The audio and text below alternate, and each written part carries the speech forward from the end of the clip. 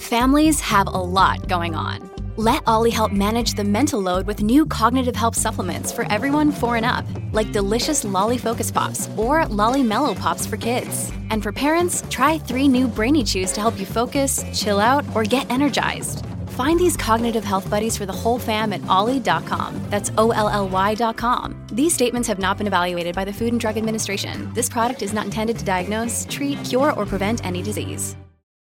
It is Ryan here, and I have a question for you. What do you do when you win?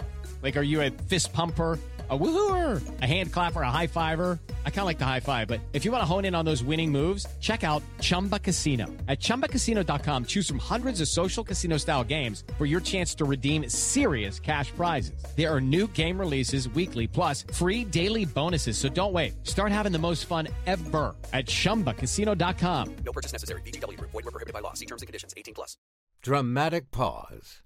A dramatic pause says something without saying anything at all. Dramatic pause is a go-to for podcasters, presidents, and radio voiceovers. It makes you look really smart, even if you're not. Feet deserve a go-to like that. Like Hey Dude shoes. Light, comfy, good to go to. This podcast contains adult themes and language, and some of the things that we discuss may be disturbing to some listeners. In this podcast, we discuss sexual assault, torture, race, and murder. Listener discretion is advised.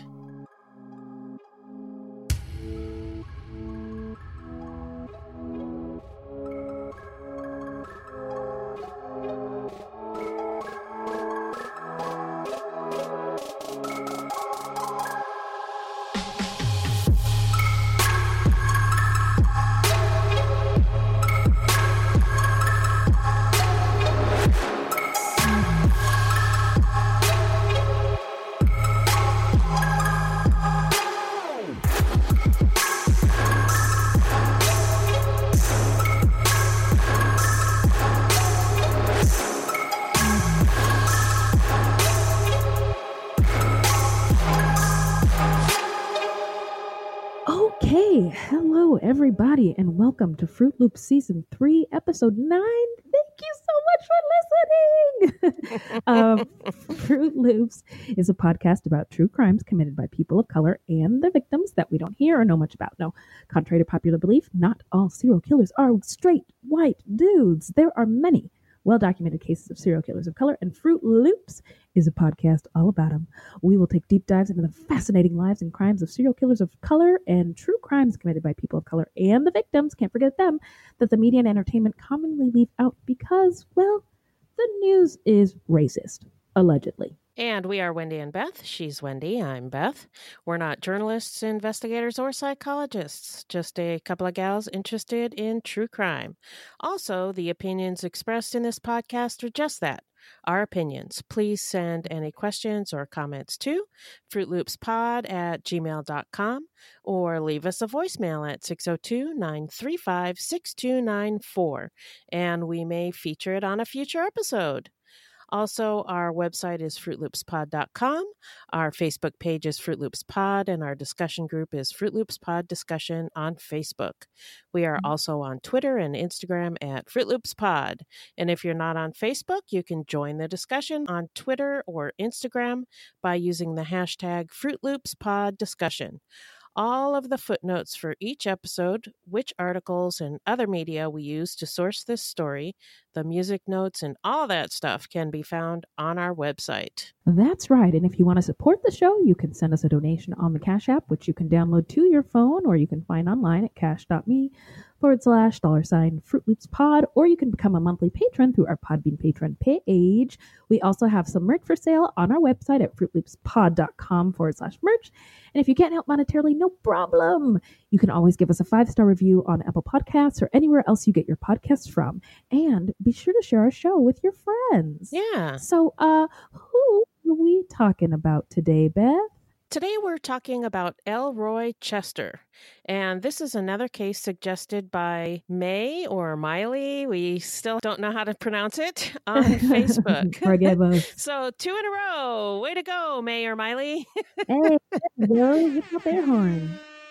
So before we dive into the story, how you doing? I'm good. So I took an extra day off this holiday weekend. So I got a 4-day weekend. Mhm. So I was able to get caught up on my work around the house, and I started on my Halloween costume. That's Ooh. right. I'm already working on my Halloween costume. Tell us what it is. I'm going to be a siren, Huh? which is Like, what's that? it's like a mermaid but evil.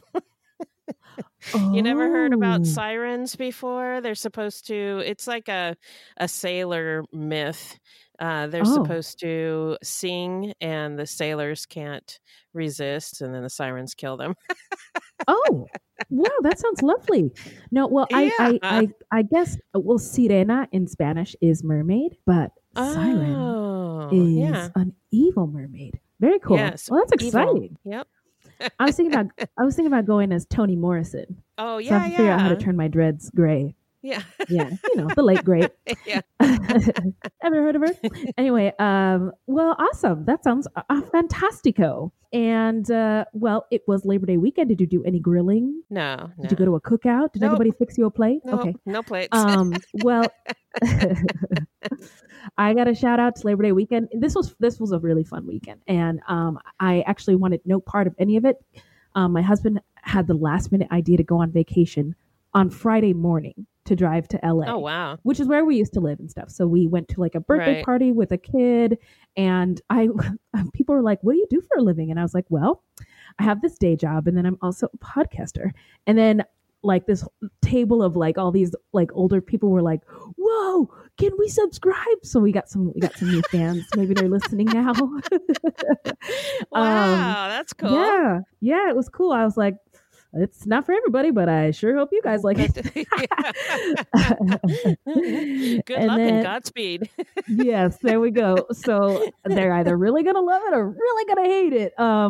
But yeah, so we got some new subscribers, and then let's see, we went to the beach, and it was just so fun. Like the beach was super crowded, obviously, because it was a holiday weekend. But we brought our big ass speaker, and we're listening to tunes, getting sand crabs, and then we went out to eat. It was just a really, really fun weekend. And It shout out to our sounds fun. friends for their hospitality. So yeah, Awesome. we had a fun weekend. So now we are going to get into some listener letters.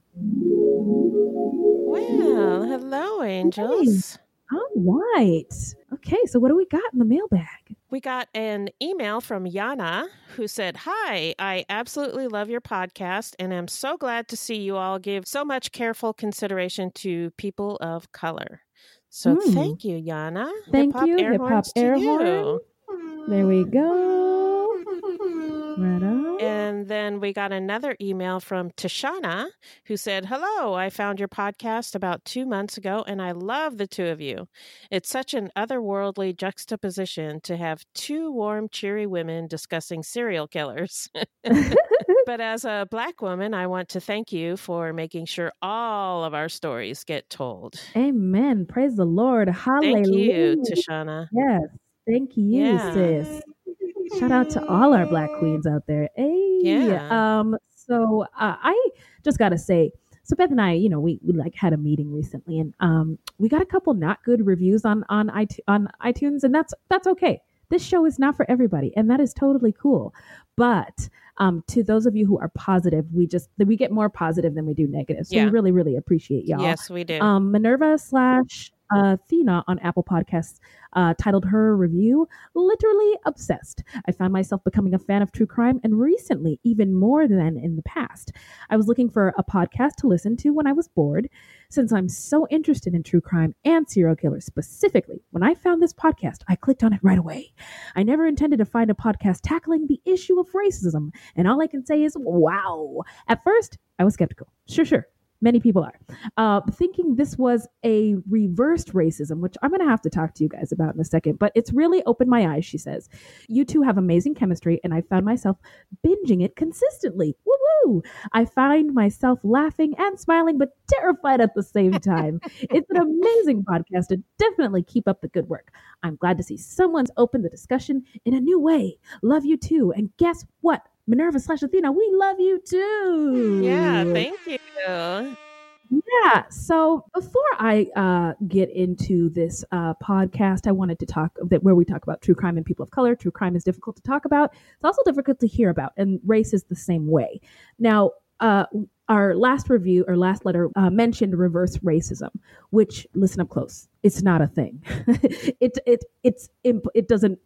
not a thing. It's impossible. There is no such thing as reverse racism. Now, what some people might argue that people of color can't be racist because of the idea that racism is a system in which white people essentially created it. Race is a social construct, but it's made up.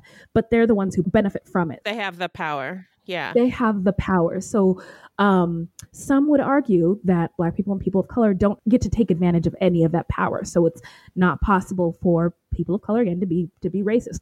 I personally think everybody is capable of discrimination of some kind, or acting on their implicit biases in some form or fashion. But to say reverse racism, it's not a thing. So stop using it. I also wanted to say, for the people who think that I'm racist, I am half African American and I'm half Latinx. My mom is from Central America. And again, I don't benefit by calling anyone a cracker. That's not going to hurt a white person's feelings. But if I go in for a job or something and a manager thinks that I'm like some, nigger bitch, then I don't get that job. And the point is, I think we can argue that everybody is capable of racism, but the most dangerous racism benefits one type of person and really hurts another type. And that's what I'll say about that. So get at me if you want to discuss further.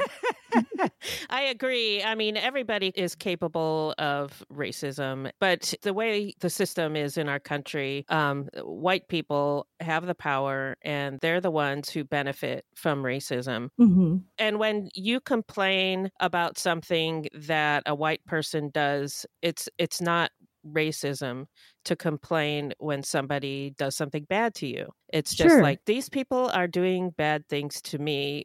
It's not racism. Yeah. Oh gosh. I mean, it's just something that it's everywhere of every day. That's why my blood pressure is so high and I need to go on medication. But like, people will like just touch me or just touch my hair or just touch my kids. Like, we're not like zoo animals. You can't. And that's like in my opinion, I do think that is racist to just come up to somebody. It violates your space for one thing. Right. That's not cool. No. So yeah, and they just don't. I don't know. I think a lot of people don't think about it. They just don't think about it. I think so too. Too deeply. I think you're right. Well, hence Fruit Loops. Yeah, that's why we're here to set the record straight. Get people to think about it. Yeah, think about it and talk about it. And also, we might not always say the right things, but reminder, that's true. This is a safe space where we get to like discuss these things and want you guys to engage with us too and let us know your thoughts. Again, we're not perfect, but this is a place where we can try to work these things out. So anyway. Yeah. And if you have any comments about that or anything else, go ahead and be a part of the conversation on Facebook or Twitter at Fruit Loops Pod, or you can email us at fruitloopspod@gmail.com. Also, Wendy is not racist. No, I am not. I love everybody. I sure do hate racism though. Anyway, so now we're going to take a quick ad break and then we're going to get into the story when we come back. We would like to invite any listeners who have a business to advertise to do it with us. For more information, please email us at fruitloopspod@gmail.com or check out our website at fruitloopspod.com. So now we're going to get into the subject. Who is our subject today, Beth? Today we're talking about Elroy Chester, who was convicted in 1998 of fatally shooting Willie Ryman III after Chester raped Ryman's two nieces. Oh my God. Then he confessed to 4 other murders.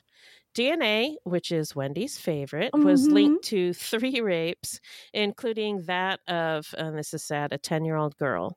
Chester said that he committed his crimes due to an intense hate for white people after an incident he had involving a white man. And I guess we could argue that that's racism. I think we could argue, and I would be happy to have a discussion about it. And maybe both things can be true. I don't know. Yeah. But now we are going to get into the stats. My favorite part. So Chester is classified as a robber and a rapist, and murderer. His crimes took place from August 1997 to February 1998. So his span of crimes was really like 6 months. But he was wilding out. He was arrested in February 1998. He was born in June 1968. Shout out to my Geminis, but this one is trash. Also, shout out to the products of the Great Migration. His victims were John Henry Cepeda, who was a 78-year-old man, Willie Ryman III, age unknown, Albert Bolden, 35, who I understand was also his brother-in-law. Yep. Etta Mae Stalling was 87, and Cheryl De Leon was 40. His MO was shooting with a .380 gun. I don't know if I'm referring to that properly, but it's .380. Okay.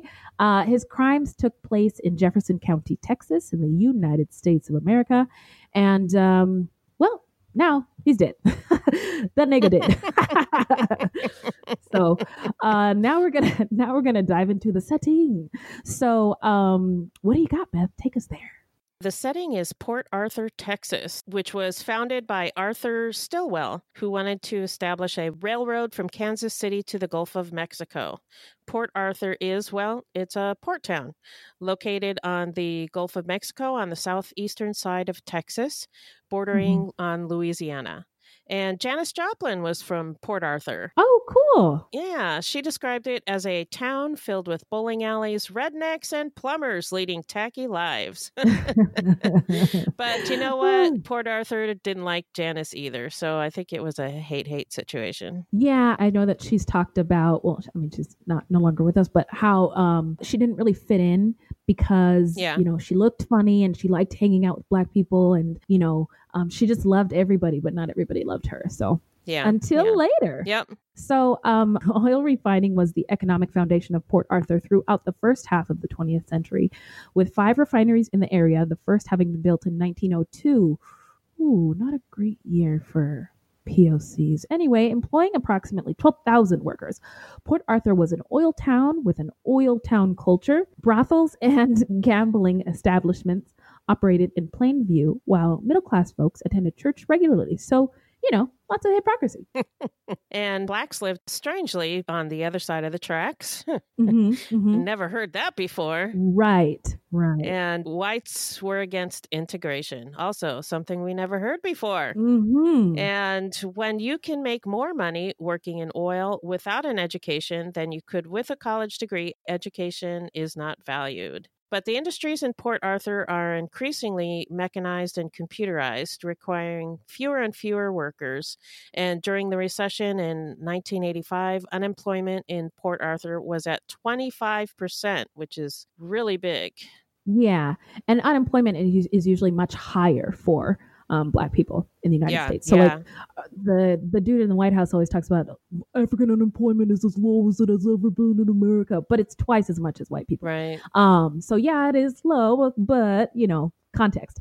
Also, I wanted to talk about the other side of the tracks term. So when infrastructure, cities are built, city planners and mayors and people who make the laws, literally most cities have this line. It's either a road or a train that literally separates Black people from everybody else. Yeah. So just look around your city. Pay attention. Where's the freeway? And where are the Black people in relation to all the other people? Where are the nice homes that weren't redlined in relation to the other ones? So just something to consider. Interesting. Port Arthur has the largest refinery complex in the whole country, but with it comes chemical manufacturing plants and high pollution. Port Arthur also suffers high unemployment and poverty rates, and higher than average cancer and asthma rates. In fact, the cancer mortality rate for African Americans in Jefferson County, including the now predominantly Black community of Port Arthur, is about 40% higher than Texas's overall cancer mortality rate. So there's that. Wow. Yeah, that's pretty staggering numbers. So Yeah, it now we're is. going to get into the killer's early life. All right, Ben, I can't wait. So Elroy Chester was born on June 14th in 1969, and he was the 15th of 16 children, 8 of whom were stillborn or died in infancy. And I should say here that most of the information about his early life is from an essay written by Susan Orlansky, one of Chester's attorneys. And we'll link that essay in our footnotes.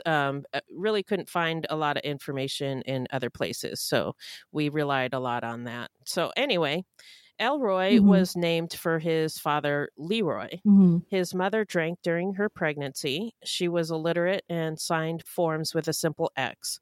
She may have been intellectually disabled, and 2 of Chester's sisters are intellectually disabled. Well, I mean, if she drank during pregnancy, it's not surprising that she had Right. so many stillbirths. Yeah. Plus, there's something to be said about infant mortality rates in African Americans and maternal mortality rates in the United States. It's like Right. 4 times higher than everybody else. But I don't think that it is. When I saw that she drank in excess, especially during her pregnancy, I wasn't really surprised by that for being a Black woman in the United States at the time. Right. Given her situation, probably used substances to get by. It's also not strange that at that time, a woman drank and smoked during pregnancy. I see you, Betty Draper. Also, Elroy's family was really poor, and his father drank and beat his mother and was not regularly employed. So the dynamic was very unstable. And the family at times had to get by without power or running water. When the Port Arthur schools gave Chester his first IQ test at the age of 7, he scored in the mentally retarded range. And I want to note here that we know the term mentally retarded is not the polite term, but it's the official term that was used back then. So we are going to use it a few times in this episode. But as Wendy says, it's not because we're uninformed assholes. Correct. So from second grade on, Chester was in special education, and his younger sister helped him with basic skills. Due to his intellectual disabilities, Chester was excused from taking the high school qualifying exam, but he was allowed to graduate from high school. But he was ranked last in his class, essentially, at number 317. And when I read that, I thought, Beyonce has this line where she's like, top 2 and I ain't number 2. But this guy could be like, top 317, but I'm number 317. I don't know. It just popped into my head. I'm sure it's insensitive and inappropriate, but it came in my head. Just popped in their head. Okay. It just popped in there. According to Susan Orlansky, the school system's paperwork mislabeled Chester as learning disabled and not mentally retarded.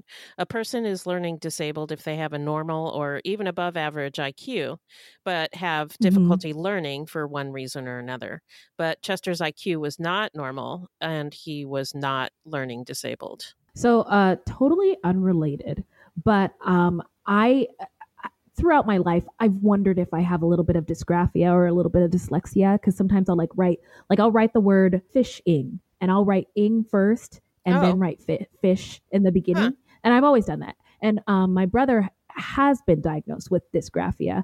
And I just was thinking that in my job, I've had conversations with really, really successful people like surgeons who have dyslexia. And it really isn't a death sentence for a successful future. And I it's not. Throw that out there. Yeah. So after high school, Chester held only menial jobs, and most of them for only a short time. He had not been referred for formal vocational training because his teachers did not believe that he could be trained safely. It was at this time that Chester started getting into trouble. He was arrested for burglary just after he turned 18, and he was sent to prison. In prison, Chester scored 68 on the prison's IQ test, below the 70 cutoff used for diagnosing mental retardation. Wow. Well, he scored 57 on a test of adaptive functioning scored on the same scale. He was interviewed by a psychologist and social worker who noted he could only read small words, that he could not name all the months of the year, and he admitted using a friend to help him make decisions. He was observed by the staff of the prison's wow, this is a whole program, Mentally Retarded Offenders Program, or MROP. Do better, guys, for 30 days. And they decided his behavior matched his test scores. In other words, he wasn't faking it, and he was admitted into the MROP program. But Chester was again mislabeled. The prison psychologist labeled him not mentally retarded, but borderline intellectual functioning, the category for people whose IQ is between 70 and 85. The director of the MROP was later appalled to discover that the erroneous label would be considered evidence that Chester was not intellectually disabled. As an adult, he never lived independently, but always lived with family who took care of him. He could not fill out a job application. He never had a bank account or a driver's license. He never shopped or cooked for himself on a regular basis. He never attained the adaptive functioning levels of an average adult. His school and prison records reflect scores consistently at or below the third grade level in reading and writing abilities. Hey, school to prison pipeline is real, I'm telling you. Yeah. Yeah. In the early years, his crime of choice was burglary. But in 1997, after he was released from prison, he broke into a house and stole a gun. Before, he tried to get into homes where no one was present. With the gun, he felt more powerful, and he did not care.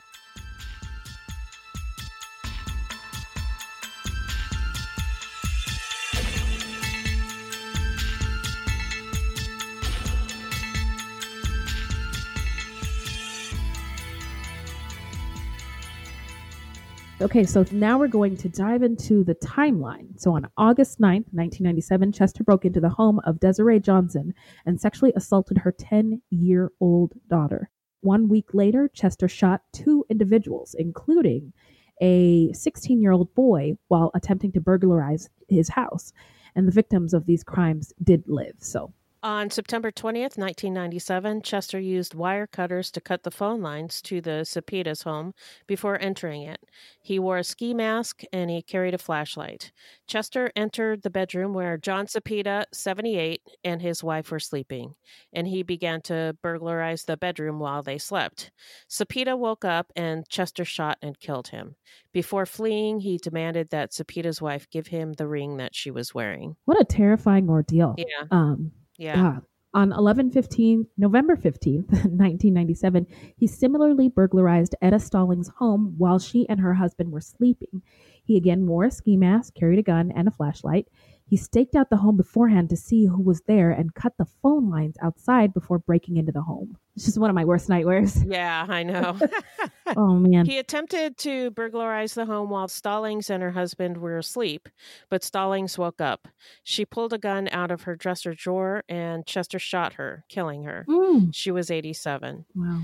Chester then took the property that he had stolen, as well as Stallings' gun, and stashed it all under a nearby vacant house. 5 days later, on November 20th, 1997, Chester was waiting for a former coworker, Cheryl De Leon, who was 40, to come home. Chester knew De Leon because they had worked together at a local Luby's restaurant for 11 months in 1992.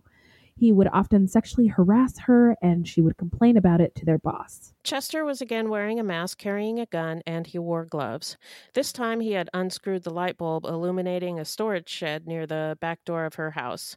He laid down on the ground by the storage shed and waited until De Leon's car pulled into the driveway. So I'm just thinking, he had a learning disability or was compromised mentally.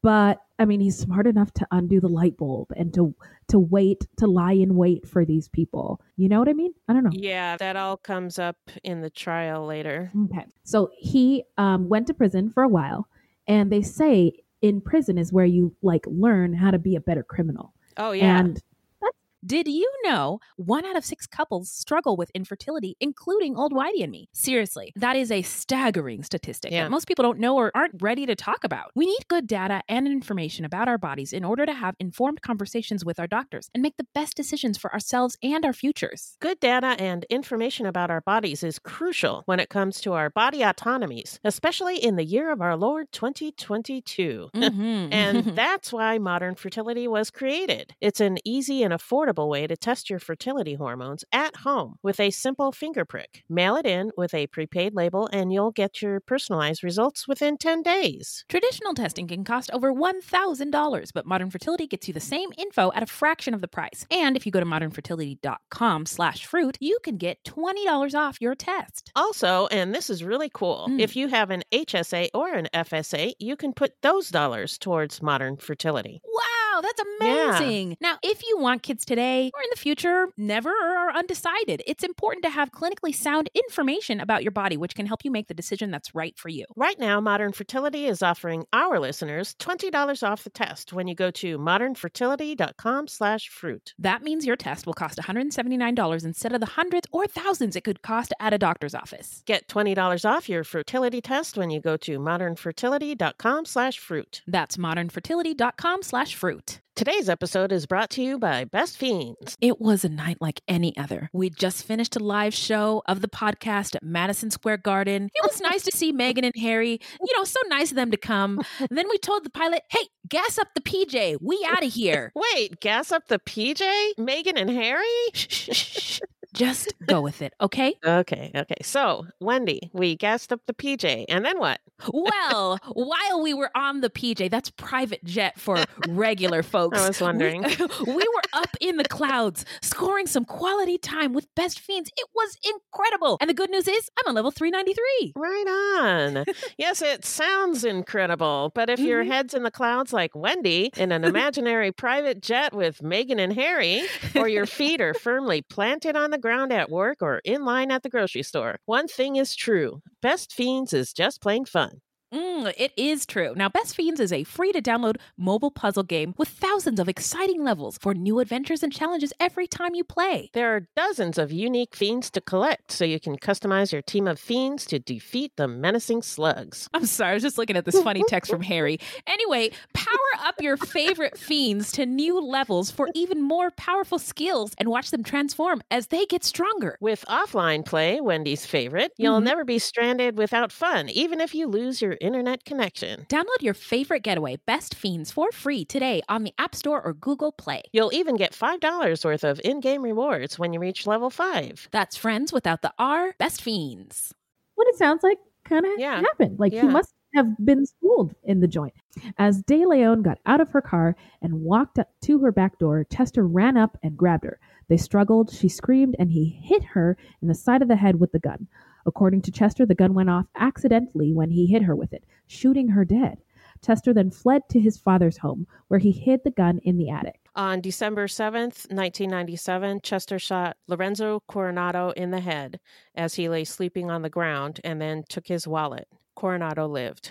On December 21st, 1997, Chester murdered his brother-in-law, Albert Bolden, 35. Chester invited Bolden to commit a burglary with him and brought him to a vacant home that he knew of in Port Arthur. Chester directed Bolden to walk through the door first and then shot him in the back of the head. Wow, ruthless. Chester then fled the scene and hid the gun. Chester later gave police 2 reasons for why he killed Bolden. Number 1, for beating his sister, and 2, for setting him up on a date with somebody who turned out to be trans. Come on. That's pretty shitty.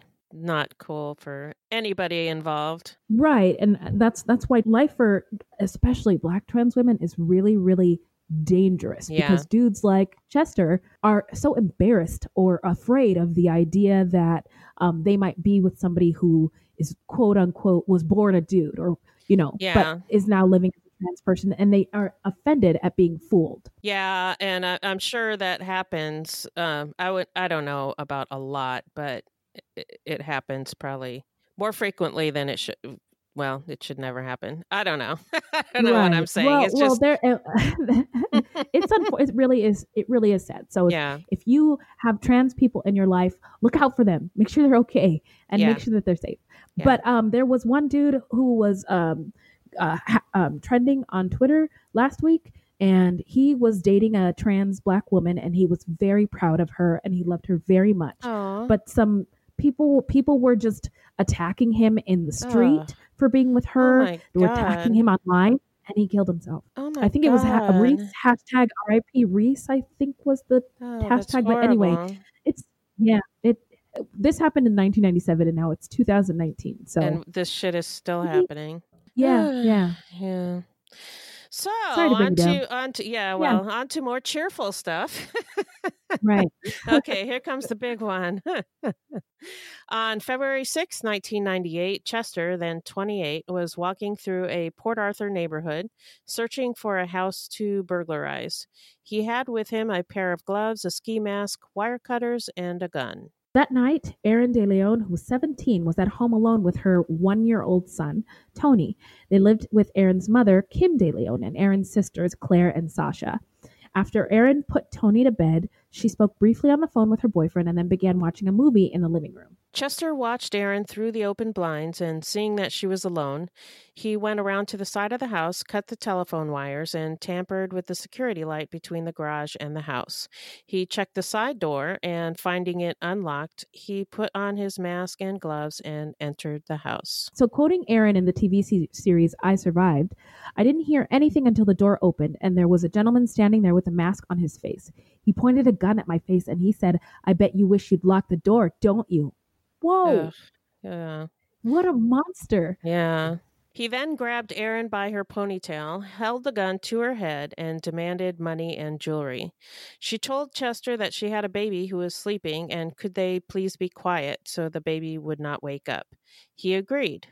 Erin's biggest fear was that Tony would wake up and begin crying, and the man would do the easiest thing to quiet a crying baby and kill him. Still holding her by the hair, Chester led Erin around the house to confirm that no one else was home. He then took jewelry from her mother's room and from Erin's room, where he made Erin turn on the light to look for valuables, even though Tony was sleeping in there. Oh my God, that's funny. When Erin's sister Claire, who was 14, arrived home from a date with her boyfriend Tim, she thought it was strange that all the lights in the house were off except for where her nephew was sleeping. So she asked Tim to wait in the car while she checked out the situation, and she would come right back. Erin met Claire at the door and told Claire to come in. Claire saw that Erin was not acting normally and looked scared. She then saw the gun at her head.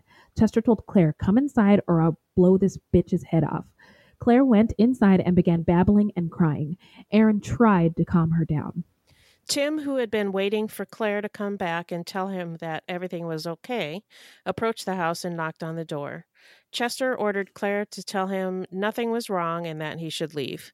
Claire tried to comply, but she was very scared, and Tim could tell that something was wrong. Chester then ordered Tim inside. Still holding Erin by her ponytail, Chester demanded jewelry and money from Claire and Tim.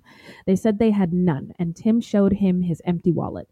Chester then ordered Claire and Tim into the bathroom, alone with Erin in the dining room. Chester ordered her to remove her clothing, which she did. He then used duct tape to blindfold her. Chester called for Tim to come out of the bathroom, and he made Tim remove all of his clothing except for his underwear and socks. He blindfolded Tim with the duct tape and also bound his wrists and ankles. Then he dragged Tim into Erin's bedroom. But why, sir? Next, Chester returned to the dining room and ordered Claire to come out of the bathroom. She removed her clothes as he ordered. He then blindfolded her with duct tape and told her to lay down next to her sister. The sisters held hands and began reciting the Lord's Prayer. Chester kicked Claire in the side and told them to shut up. Chester told Erin to get up and walk away from Claire. Then he made her lie down again. He then raped her. Chester turned to Claire, and because she told him that she was menstruating, made her perform oral sex on him. With both girls, Chester held the gun to their heads and threatened to blow your head off if they resisted. At this point, Kim De Leon's brother, William Ryman, a decorated firefighter, drove up. Ryman, the girls' uncle, Billy, frequently came over to the house to check on his nieces when their mother was at work. Kim was also a firefighter and often worked the night shift. Chester dressed himself, ran into the kitchen, and waited by the door. When Ryman, who was a big man, came inside, Chester shot him and Ryman fell to the ground. And I think most likely when Chester saw him, because he was a big guy, he determined that he would not be able to subdue him, so he just shot him. Chester began yelling at him, "Is there anyone in your car?" But Ryman either couldn't or wouldn't answer. Claire asked Chester, "Why don't you go check?" Chester then left the house to check, but when he tried to come back inside, he couldn't because Claire had locked the door. "You go, girl."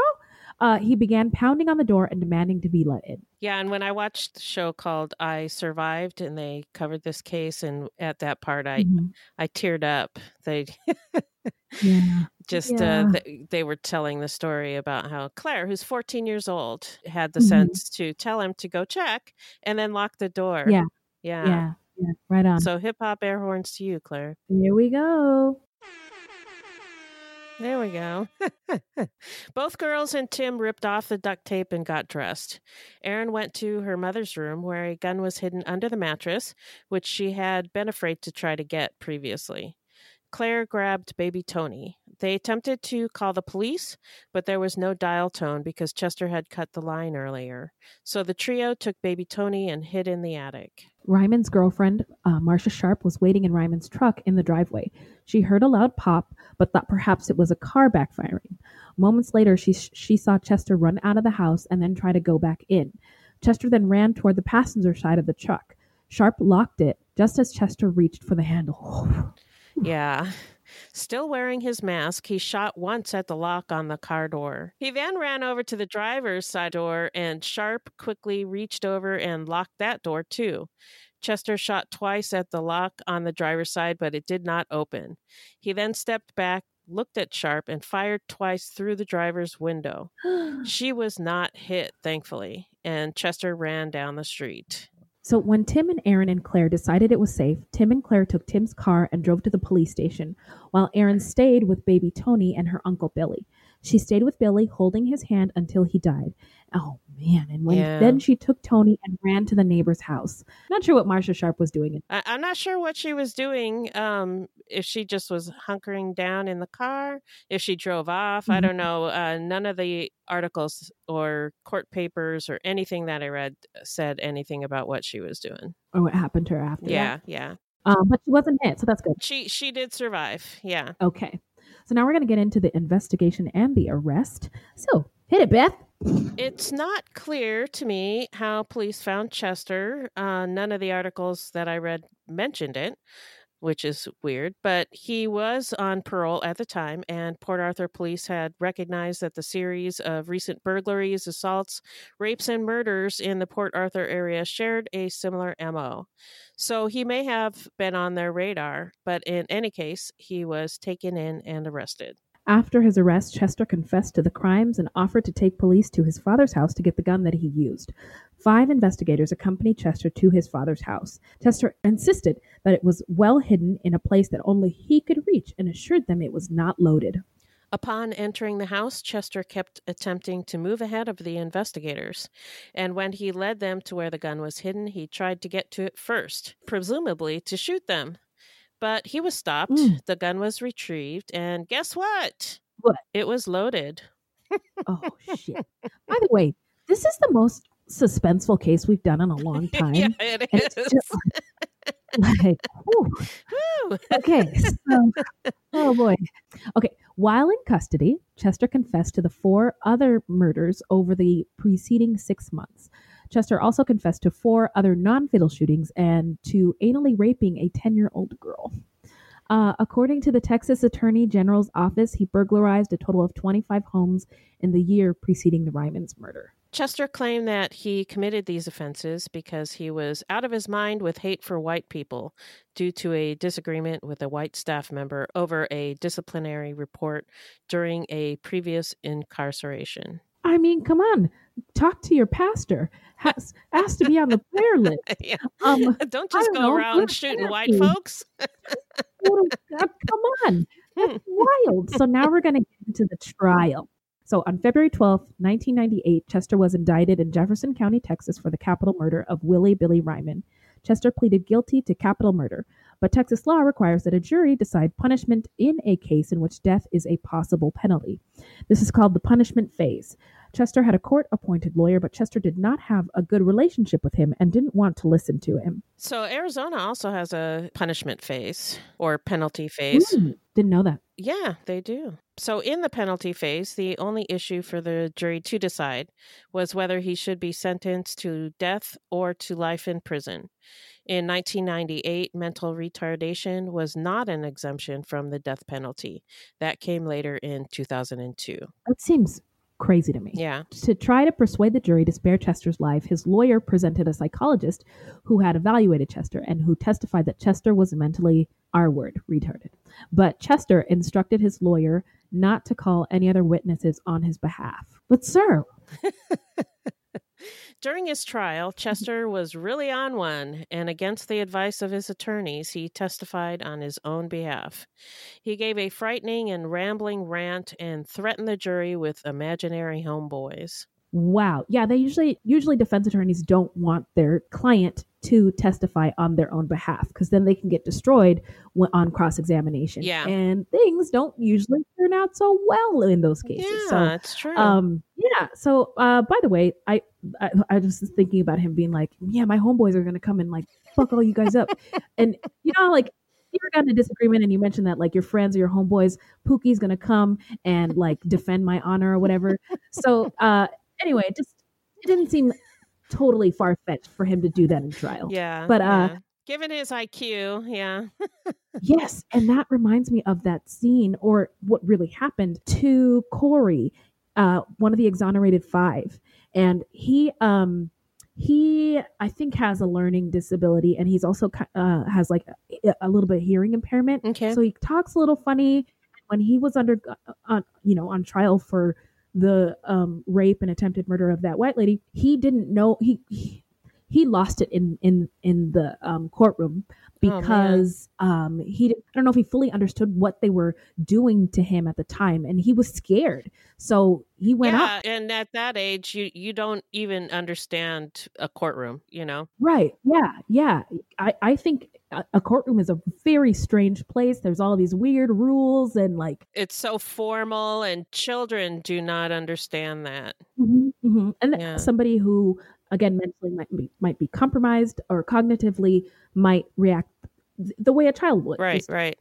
Lashing out. So Chester also testified that his 10-year-old rape victim was lucky to be alive. Oh my God. That is that if he had known one of his rape victims was only 10 years old, he would have raped the mother instead. Fuck you. He expressed regret that he did not kill the DeLeons, including the baby. Chester ended his testimony by saying that burglarizing homes was a whole lot of fun, quote unquote. So not a sympathetic character in any form or fashion. Yeah. And at one point, Chester declared, if I hadn't shot my brother-in-law, I'd still be out there shooting white folks. Oh, okay. Well, I was going to say welcome to Culture Corner with Wendy and Beth. As a Black person, I can certainly understand why he may have felt this way. But I can also understand how a white person who, quote unquote, at least in their minds, has never been racist or said the N-word or been violent or lit a cross on somebody's front lawn might never believe that they have done anything racist or that they are not racist. Allow me to explain, as I did in the beginning of the episode. Racism doesn't always, especially now, involve white hoods and burning crosses. It is in the boardroom. It's in the postal system. It's in the classroom.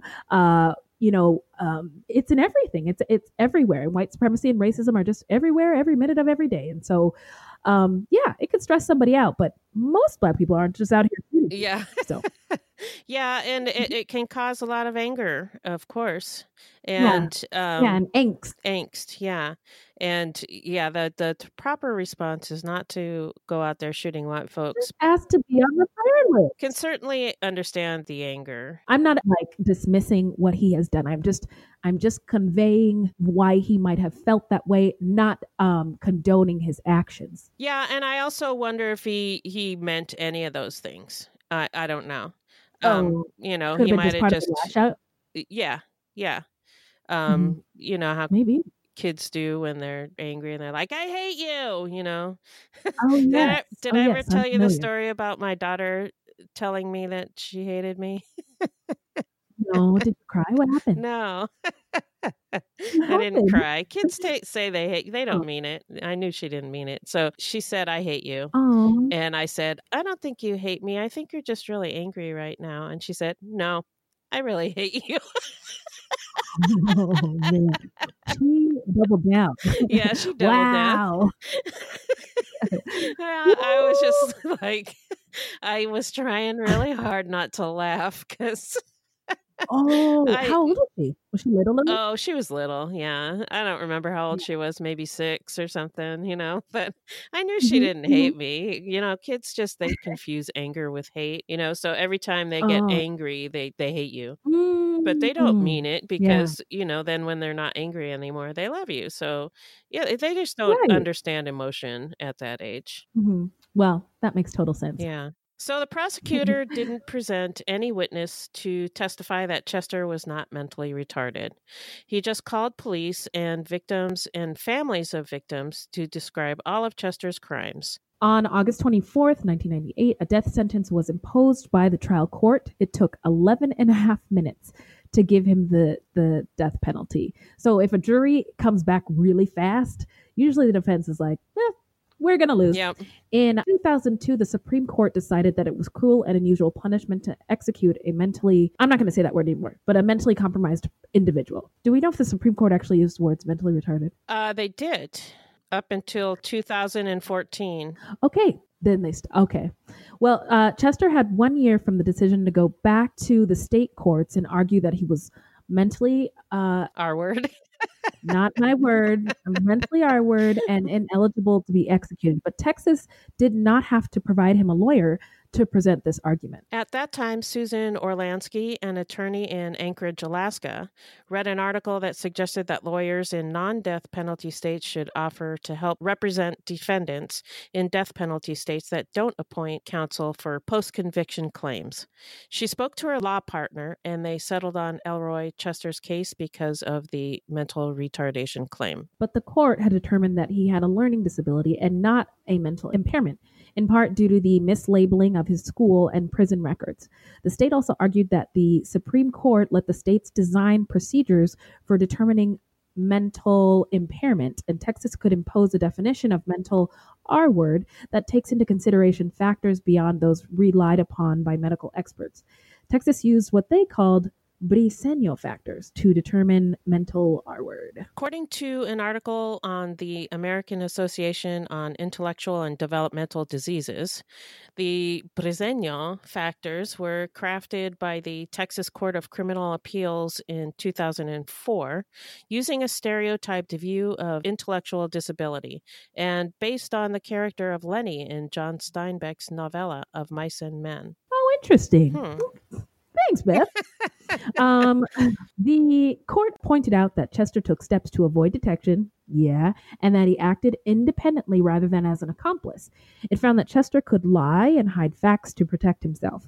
The Briseño factors allowed the state to use regular people who had contact with the defendant to controvert expert opinions. Wow. So junk science, yeah. Usually an expert, if you're a regular schmegular degular person is going to refute a true expert? Basically, what they allowed them to do was take people who knew Chester, like the next door neighbor, and then have them on the stand and be like, well, what do you think? And they're like, well, I have a cousin who is intellectually disabled, and he's nothing like my cousin, so he's not. And then they, that was their proof. Wow, that is problematic. Yeah.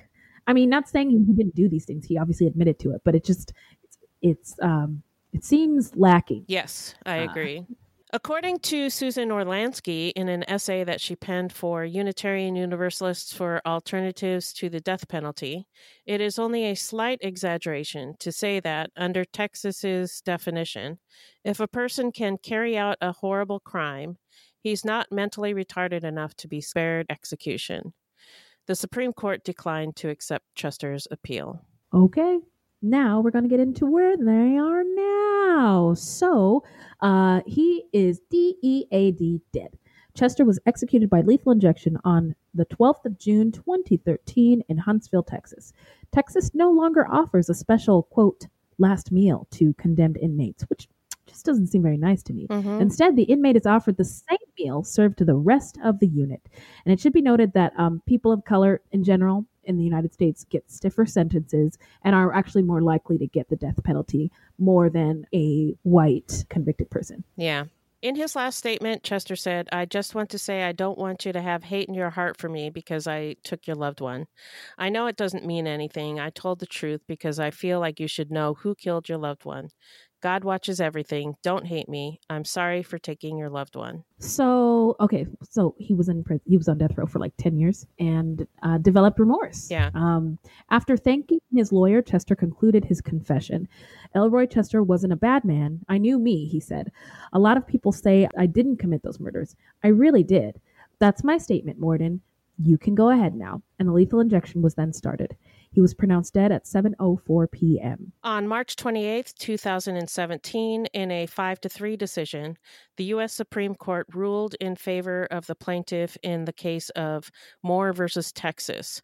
At issue in this case was Texas's use of the Breseño factors rather than contemporary clinical diagnostic guidance. During oral arguments, Elena Kagan commented, "The Court of Criminal Appeals said the clinical standards are too subjective and don't reflect what Texans think. Breseño makes it very clear that you're supposed to rely on what the neighbor said and what the teacher with absolutely no experience with respect to intellectual disability said." In both the majority decision and in the dissent, the Supreme Court justices unanimously agreed that the non-scientific factors applied by Texas were inappropriate for the determination of intellectual disability. They got it right. Finally. Yeah, finally. So now we're going to get into what made him or her snap, as well as our takeaways. So hit it, Beth. So he was poor and intellectually disabled. He had the cognitive function of a third grader, but he was in an adult's body. He was not given any skills to function in our society, and I think the system failed him. He was graduated from high school and sent on his way, but it sounds like he was not referred to any social services that might have helped him. His family was not really in a position to give him any meaningful help. So he was basically an 8 or 9-year-old sent out to figure out how to live. The state argued that he was not intellectually disabled because he figured out how to commit these crimes and how to lie about it.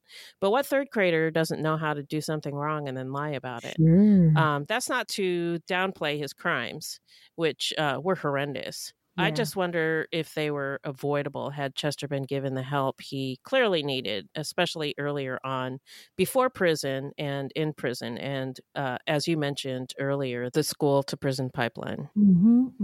I think this is a good example of Yeah. it. Because I agree with you. Maybe if there had been an intervention of services to help him and his family, provide him with as much support as possible so that he could essentially take care of himself. Yeah. And he was failed.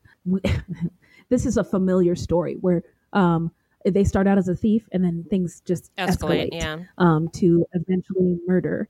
And I was just thinking about how those systems did fail him. And we know that crepes. Would you like some crepes? We know. Oh my God, I'm so sorry. We know that rape is a crime of power, not about sex. I also think that, I don't know. What the fuck do I know? You rape someone, murder, no big deal. Like the world is just, this case was really horrific. Yeah. That's all I can say. I don't know what else to say. Just horrifying, the things that he did to these people. And just, can you imagine somebody coming up to your front door with a ski mask? Yeah. You know, or having your baby in the next room, or that poor little 10-year-old girl. I feel for all of the victims. Yeah. And that's all I'll say about that. Yeah, it was a really rough case to research too. And I kept thinking about his intellectual disability but then his crimes. Like I would have sympathy for him as a child and a teenager with his intellectual disability, but then I would be horrified by his crimes that he committed later on. It was a tough one. Yeah, agreed.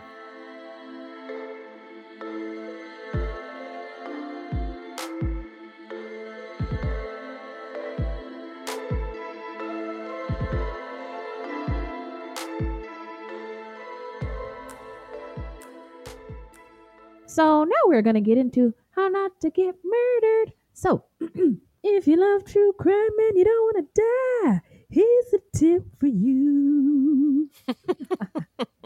This segment is not intended to be victim blaming. We thought of this segment because I read somewhere that a lot of people listen to true crime because they want to know what they can do to be safer.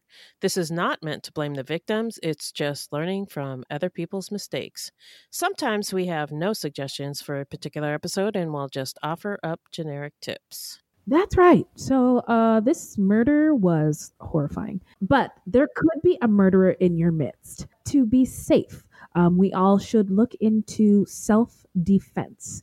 So like a class, there are also some really good YouTube videos. And I just today found the hashtag self-defense on Instagram. Oh, cool. And there are like tons of videos that come up and tips and stuff. Very cool. And then we just had another mass shooting in Texas.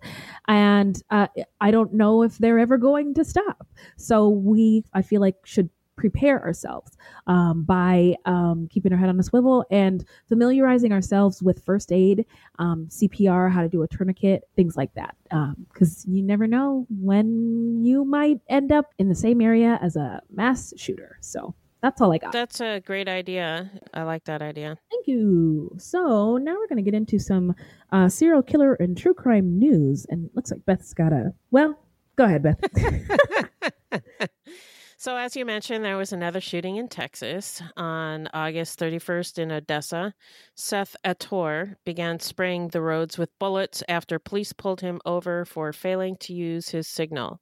He killed 7 people and wounded 22 others before authorities rammed the hijacked mail truck he was driving and gunned him down. The 36-year-old had been fired from his job hours before the massacre began. Those who were killed ranged from 15 to 57 years old.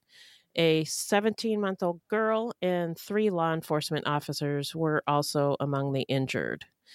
The latest shooting took place hours after a series of firearms laws that loosened gun restrictions went into effect in Texas. Included are laws that allow weapons on school grounds, apartments, and places of worship. I saw that on the news today. Ugh. Yeah, It's ass backwards, guys. Yeah.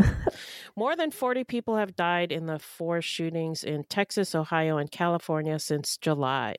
It's part of a trend the FBI says is getting worse every year. The agency has conducted a study on all active shooters who they defined as an individual actively engaged in killing or attempting to kill people in a populated area between 2000 and 2018 and found, surprise, the numbers keep increasing. Yeah, we all know and sense it and see it on the news daily. So, okay, so now we are going to get into the shout out portion of our show where we shout out any content by people of color, about people of color, any marginalized groups, or any true crime goodies. So I just had to shout out this out because I've watched it 3 times now. Dave Chappelle's show on his new Netflix special. I think it's called Sticks and Stones. And some people might be pissed about like what he says during it, but it was just so funny. This is his best special yet. Wow.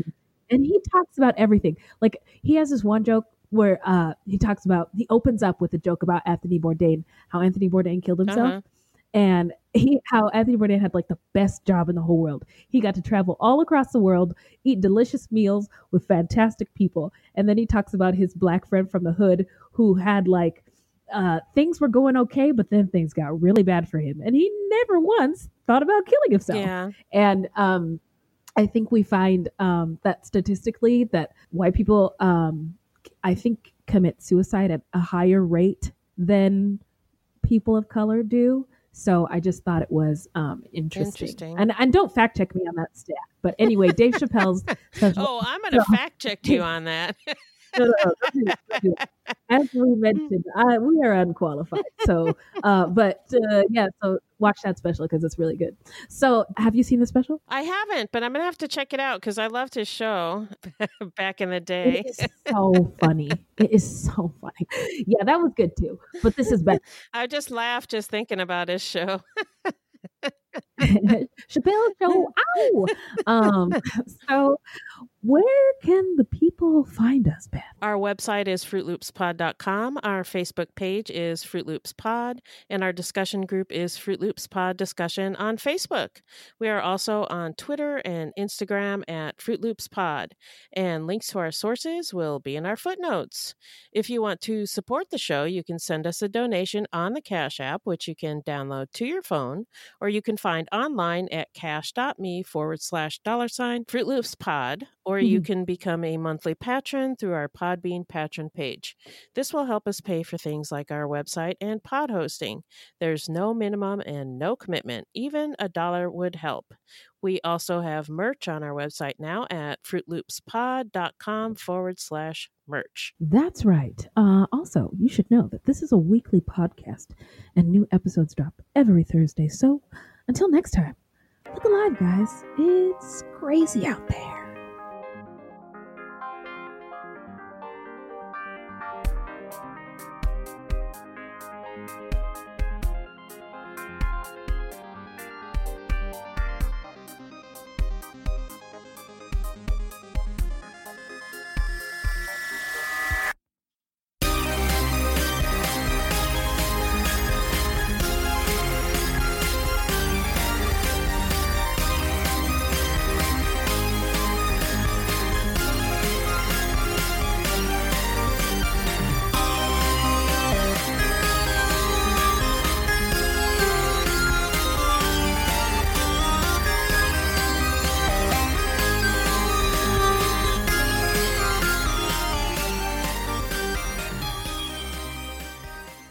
My name is Bill Huffman, and I am a former Cleveland news producer, and I am now the host of the podcast, Who Killed?